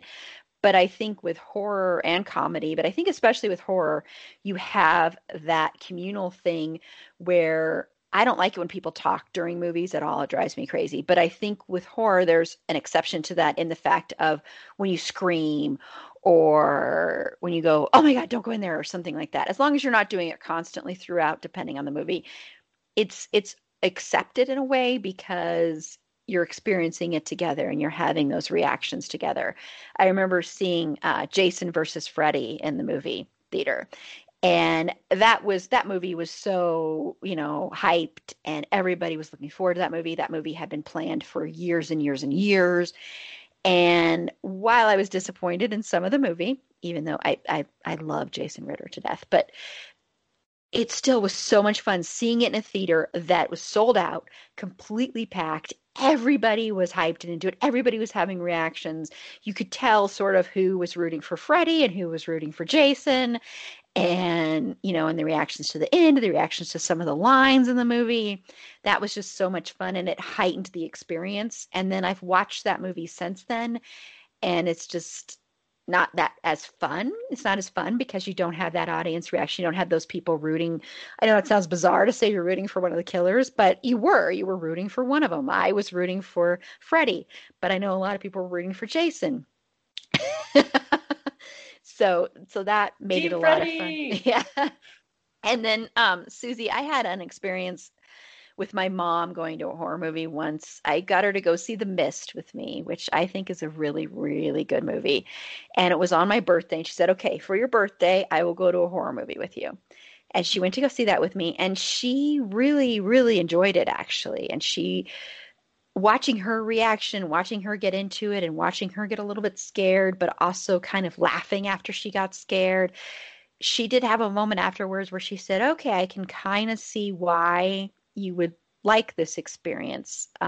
She hasn't really, I don't think, watched a horror movie since then, but it was just really a special experience for me to be able to go with my mom, who doesn't like horror movies, who I've never really been able to share that with, and I'm very close to my mom. So, my dad always was the one who liked horror movies, and he showed me horror movies a lot when I was a kid, and so it was more a thing that was his thing. But to be able to share that with my mom was really special. So that movie, even though I love it anyway, but it holds a special place because of the fact that I got to see it with my mom and she sat there and it was her idea and it, so that was really cool. As far as like a weird experience was, I don't know if everybody's seen the movie Bug with Ashley Judd, and oh my God, it is, oh my God, I love it, but it's not a typical horror movie. And so it's not something that you really would necessarily, you might think from trailers that it's going to be something totally different than it is. It's very much a psychological thing. It's very much about mental illness. And I just really think it's a great movie. But I remember seeing it and I saw it alone, and I like going to movies alone, but horror is one of those that I very rarely like to go to alone. I don't know. I'd rather have somebody there with me in the theater. I can watch it alone at home, but in the theater, I'd rather have somebody with me. But I remember going to it, and there were these kids that were probably about 8 or 10. And I just kept thinking, this is so not a good movie for them to be seeing. And right before the movie started, they played a 5-minute clip from Hostel 2. Before the movie, and you've got these kids that are so young watching this clip, and I was so uncomfortable. So it just kind of made me feel really kind of off while watching it. And it also stars Michael Shannon. I want to say that because Michael Shannon is absolutely fantastic. Harry Connick Jr. is also in it, but it's really good. It's based on a play by Tracy Letts, who also did the screenplay. It's directed by William Friedkin. So yeah, and it has a claustrophobic feel to it because it's basically takes place almost entirely in a motel room. Like 99% of the movies in a motel room. So I highly recommend that one. It's a really, really interesting one that I know a lot of people hated, but I thought was really good. But that was a really weird experience. And then another one, this is not a horror movie, but I want to point this out just because it was a reaction like you would have in a horror movie. Has anybody else seen the really horrible movie Meet Joe Black with Brad Pitt? Well, you can look up this scene. There's this really interesting clip of this scene, but Brad Pitt, he's walking, he gets his character, spoiler alert, it happens right away, but gets hit by a bus. Okay. And it's not something you're expecting. This is a romantic comedy. And he walks across, gets hit by a bus. And I remember watching that in the theater. And when he got hit by that bus, this woman screamed at the top of her lungs so loud that the whole audience erupted in laughter. So I just have to share that because it's not a horror movie, but it was just a really funny experience in a movie that's not a horror movie. That was basically a horror reaction. Okay, well, let's go on. Finally, what I want to talk about is if anybody thinks there's any negatives to horror. If there's any negative outcomes to watching horror, if there can be a negative side to it. Do you think so, Rebecca? That's a really good question. Because I tend to fall in the camp of, I've never been a believer that things like video games or violent movies make someone violent. But that's often the argument that certainly my parents or their generation liked to make when I was growing up, especially since I was in high school when the Columbine High School shooting happened. And I think there was a lot of blame initially placed on violent movies, violent video games. Certainly the horror genre falls into that.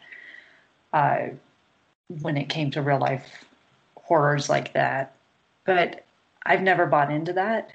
I'm trying to think of what I would consider a downside or a negative effect of horror movies. I suppose people would make the argument that you could become desensitized to seeing blood and gore, but I also have not found that to be true, as I watch plenty of horror movies, and I found the first time that I was present in a operating room to watch a ankle surgery that I wanted to pass out when they got to the bone. So I don't know. I think that there are certain subgenres of horror that when you start thinking about them that lend to a lot more of the negative stereotypes. Like I recently watched, and this is on Shudder as well, but it's also available on Amazon Prime, Horror Noir, which is a documentary about African Americans in horror, which is excellent. I highly recommend everybody watch this documentary. And one of the first things that they brought up is that it's not considered a horror film, but Birth of a Nation really added to the way that people saw African Americans in the United States as villains and as monsters. And that was not helped by the fact that this was screened at the White House and that Woodrow Wilson absolutely loved this movie and is still recognized as this great achievement of film. And yet the villain is a black man who tries to attack a white woman.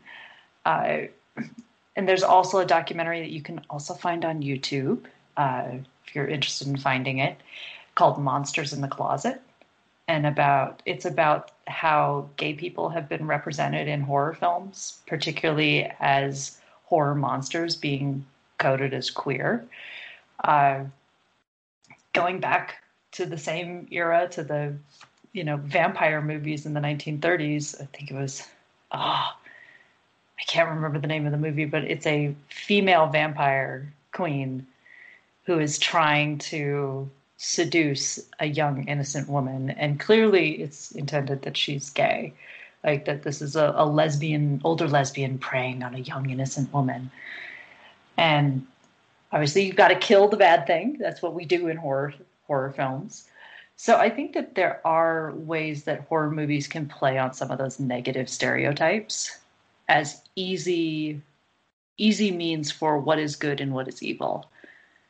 And it's actually what frustrates me sometimes watching the like the slasher films from the 80s or even earlier. Certainly some of the 50s sci-fi horror movies too. I get a lot of this.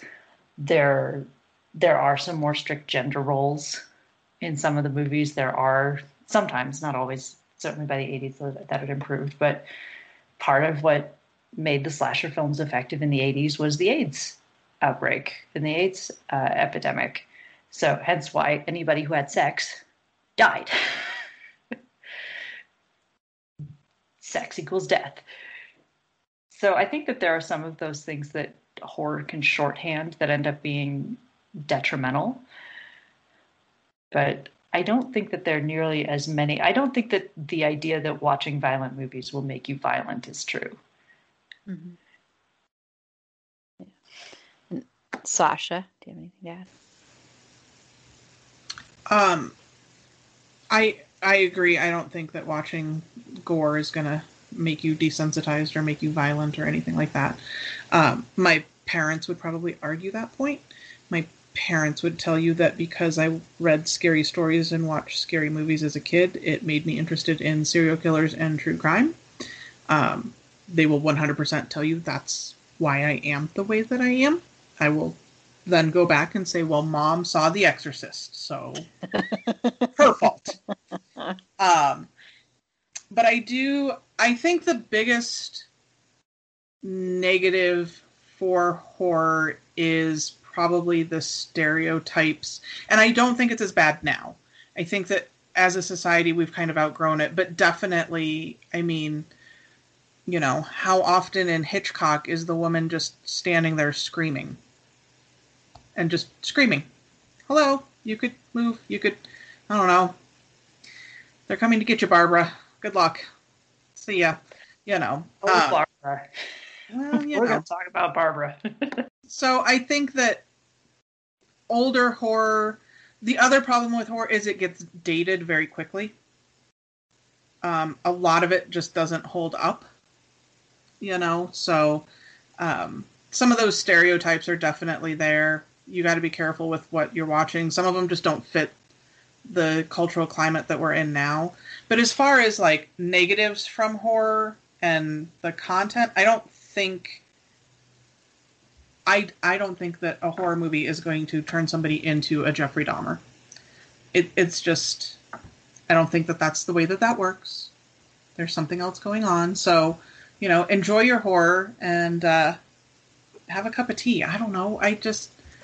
I don't see any real bad from it, other than, like I said, some of those stereotypes and, you know, some of the tropes that they fall into. But I think it's the older stuff, like you said, like the 70s and 80s. There's some pretty bad stuff in there, and it definitely doesn't carry over, because you watch it now and there's some things where you're just like, oh, cringe, like that, really? Okay. But at the time, it was terrifying and it was fine because that's where we were as a people. Susie? I do agree with what Rebecca and Sasha are saying, that I think that to like unload all this stuff on horror and be like, oh, it's going to make you more violent and desensitized, and just I think it only affects you to the point that you let it affect you. So, like, one part that I really don't like about horror is like the inclusion of any scenes of sexual assault. That's something that, even if it's like, especially if it's done for like jokes or something to any gender, I do not agree with that. And if I am going to watch a movie with that, I make sure to skip past that part, because that's not something that I want to see. I understand that maybe sometimes the directors and writers put it in there for a reason, and there's maybe a thought that they're trying to get across, but that's not something that I want present in the horror that I consume personally. I know it's not an issue for some other people, but for me it is. So just personally, I choose to like skip those and such things. But yeah, I feel like the horror can date itself, and this is my issue not only with horror but with like other films, when they have an over-reliance on pop culture. So, for example, I recently watched Babysitter 2, Killer Queen, and in it, one of the characters... Oh my gosh! Sorry. I love that. Get it? I recommended that. Not popped up like one of those like little Jack in the Boxes, like. Oh, that's great. Okay. So in that movie, one of the characters makes a joke that's like, "Oh, they got away. This is as bad as when Kylie and some other dude broke up." And unfortunately, I know who they were talking about, and part of me is like, what relevance does this have to the plot? Because I don't like to see like, oh man, they got away. That's like, or you could just do like a reference to another horror film, like, oh crap, they got away. That's like, it's like when Laurie got away from Michael. Like, you know, I feel like when there's no reliance on pop culture, it doesn't work out well for horror or for any other movie because it really dates it, and you're just like, oh, this is what the Hollywood XX in the room thought was really hip with the kids, huh? This is what they thought was happening that they needed to reference. Like, I don't know. It's just, yes, but I feel like just unloading all this stuff on a horror that like, oh, it's gonna make you a more violent person. No, it's gonna do this and that. It's how much you let it affect you. Like, I know some stuff can be really triggering for people, and to that I say, not all horror. You don't have to like all horror. Like, if you know someone who is afraid to look at horror movies because they fear it may trigger them or something, maybe introduce them to one of the many other genres of horror. You could introduce them to like horror comedies, and maybe that's the only like genre that they stay in, and that's fine because they're watching something that they enjoy, and maybe that'll induce them to looking at other films or like exploring other genres within. It's just kind of how I feel. Yeah, sorry to get all excited there. I just love that movie so much. I watched it 2 days in a row. So I love the first one too. And I think with that one, I didn't really necessarily get that joke. I can't even remember that joke. But what I think is great, sorry about that one, is it's really calls out a lot of tropes and a lot of things that, I don't know, I just think it's great. But you know, one downside of horror, I'm gonna plan some downsides here. I used to think that it doesn't matter what age you are when you see horror movies. There's no problem with it. But I think I watched horror movies way too young. I don't think I should have been watching them as a kid, to be honest, because I have very weird fears. I fear hammers, I fear knives, and I can laugh about it, but I blame a lot of this on horror movies. When I see especially if it's a white house in the middle of a field, in the middle of nowhere, I get scared. It scares me. It terrifies me. I've had nightmares my whole entire life, and I think a lot of that has to do with, like, it's very rare, honestly, that I have a dream that isn't tension-filled, to be quite frank.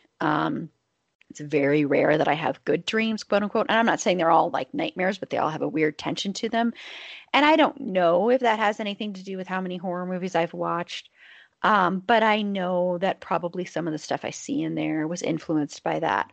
But I love horror and I'm not going to stop watching it. But I do believe that personally, I think young kids shouldn't necessarily watch certain things. I think when your mind is kind of growing, I don't think it's necessarily good. And I have a feeling people probably disagree with me on that. But for me personally, now that I'm older, I see that a lot of my weird fears come from horror movies I watched. Now, I don't think a horror movie is going to make somebody be violent, do something violent. I think they already have to have that inclination for anything to inspire them to do it. I think the only thing it could do is inspire maybe a way they do it, but they would have done it anyway. I do remember when I saw the movie Seven, and I remember we walked out, and there was a person sitting there in the theater with this big grin on their face at the end of Seven. And it was this grin I have never been able to get out of my head of such sheer joy and happiness, but in this way that you should not be feeling after watching the movie Seven. And it was one of the creepiest experiences I've ever had because it just stuck with me. Where I was like, okay, they got a different kind of enjoyment from this film. That's kind of freaky. And there have been people who have done crimes that they said certain movies inspired them. Like after Natural Born Killers, there was a couple that went and killed people, and said they were inspired by that movie. But I think they would have done that anyway. They just found sort of an avenue. They found a way to excuse what they were doing, but at the same time to get inspiration that they already would have gotten someplace else. But and I do think sometimes going back to the kids thing, I want to talk really briefly. I'm just going to briefly mention the Slender Man thing that's on that creepypasta, and there were those kids that really believed it was real, and they tried to kill their friend because they didn't want Slender Man to get their family. And granted, one of the kids probably definitely has schizophrenia, and there were other issues there. But that is really freaky. I mean, that and they probably would have done something like this from some other thing, but they really believed that this thing was real, and they were so wrapped up in it that they were trying to protect their family by trying to kill their friend, which luckily she did not die. There's a great documentary on HBO about that. That's hard to watch. There's parts of it that make me angry because they don't focus enough on the victim, like I mentioned in our true crime episode. But so I will say, I do think there can be downsides. I do think we'll talk about it in representation, that a lot of times the tropes that are in horror can be harmful sometimes, can be stereotypical, the way people of color have been treated, the way, it always used to be the cliche that if a Black person is in a film, they're going to die first in a horror film. So yeah, and I definitely echo what Rebecca said. Watch that movie, Horror Noir. Watch that documentary. I've watched it a couple of times. It's excellent. It's really, really good. And it delves into that a lot deeper. And then also watch the documentary Scream Queen, My Nightmare on Elm Street. I mean, and that's about, how am I forgetting his name all of a sudden? But that's about the main actor from Nightmare on Elm Street 2 and how that movie really just destroyed a big part of his life. And that movie is thought to be the queerest horror movie ever made, is how some people describe it. And so I really recommend that, because he wasn't ready to come out of the closet and all this stuff, and the way he was scapegoated and the way he was treated. And it's just a really, really good documentary. I highly recommend that. And that one's also on Shudder. But you could also rent that in other places too. So I really, really recommend that one. But yeah, I'm not saying that all kids will react that way to horror. I just want to say I kind of feel now that I'm older that I shouldn't have watched some horror movies when I was younger. Mark Patton. Thank you. Yeah, I was just trying to look it up here because I can't believe I forgot his name. But yeah, that is a very good documentary as well. I actually got a Shudder subscription just so I could watch Scream Queen. I love Sasha's face right now. You can't see it, but Sasha's face. She's just shaking her head like, okay, we get it. Shudder. Right? You're chipping away at her resolve. Little by little. What's one thing that you would like to plug this episode? Shudder. Have you gotten your Shudder subscription? Shudder. It's like, Shudder. I don't Shudder. know. Can you sponsor Shudder? I know. Shudder. I really Shudder. am going for that sponsorship. Shudder. we should just have like an undercurrent of whispering throughout this whole Shudder sponsor. Subliminal messaging. Yeah. Yeah, but and I mean I understand that it could be just me that I'm one of those rare people that's what horror did to me, but I don't know.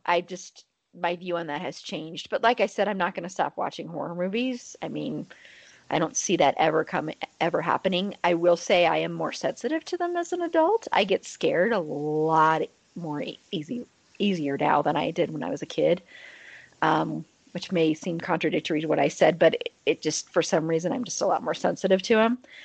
But I love them, and I'll never stop watching them, and I'm really excited to be celebrating them this month.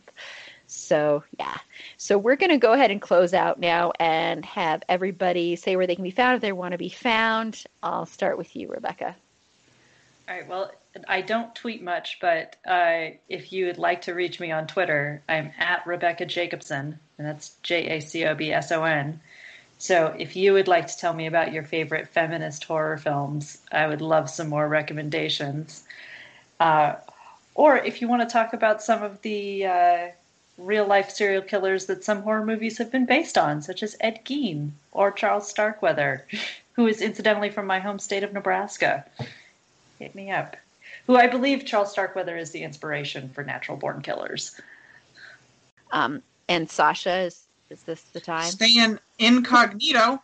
I told you, you just wait for it, lady. You be patient. Be patient. But I will leave you all with, apparently I am signing up for Shudder tonight, because I will be on the next episode that will be recorded, and I'm really afraid that if I don't get Shudder, that Erin's not going to let me come play on the podcast anymore. So that'll be happening. Well, you're not on the next one, but you have 2 episodes actually where you're not on, but then you'll be on. So that'll give me time to actually watch some things on Shudder, and then I'll have things to talk about. Yes. See, it's master plan. Yes. Watch The Beach House too. That's another one on there to watch. That's a pandemic type film. So. Oh yeah, I'm not on that. I don't know how I missed out on that one. I think I'm on the slasher one. Yes, you're on the slasher one. Yes, you are. So. Yeah. Okay, and Susie? Well, you can find my dog at his Instagram at Benny_Pelusita. That's BENNIE_PELUSITA. And I would also like to recommend the horror comedy short film, Night of the Slasher, which is kind of it's an homage to it's kind of like a love letter to Halloween. So it's really fun. I just saw her in space. It's a really good watch. It's like about 11 minutes. So it's not like terribly long, but it's pretty good, and I do recommend it. And you can kind of see all these little love notes to Halloween throughout it, which I think is really nice. Awesome. I'm definitely gonna have to check that out since Halloween is where it's at for me. Sorry, you can find it on YouTube. Oh, okay. I thought you had said that, but maybe I just inferred that. I don't remember if I said it or not, but there you go. Thank you.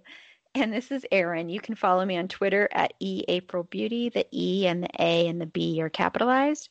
Be sure to like the show on Facebook at facebook.com/itsafandom_thing_pod. On Twitter at fandomthingpod. No it's in that one. On Instagram at itsafandom_thing_pod. If you want to drop us a line, if you have any horror films you want to give a shout out, you want us to mention during this month, drop us a line at itsafandom_thing_pod@gmail.com. Also, please, please, please rate and review us on Apple Podcasts. Follow us on all your favorite podcast platforms, including Spotify. When you do that, it helps us get found. And I just am so grateful to all our new listeners as well. I want to add that really quickly. And on the next episode, Susie and Rebecca are going to be back, and then we're going to be joined by Tiffany and Sarah Alder to talk about zombies and pandemic films. So that will be a ton of fun.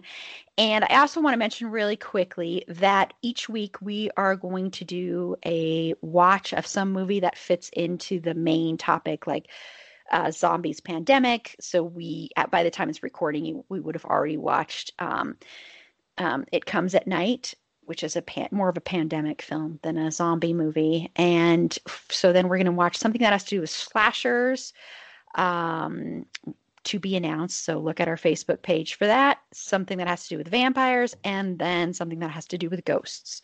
So keep an eye out for that. And until next time, remember, it's a fandom thing, and Black Lives Matter.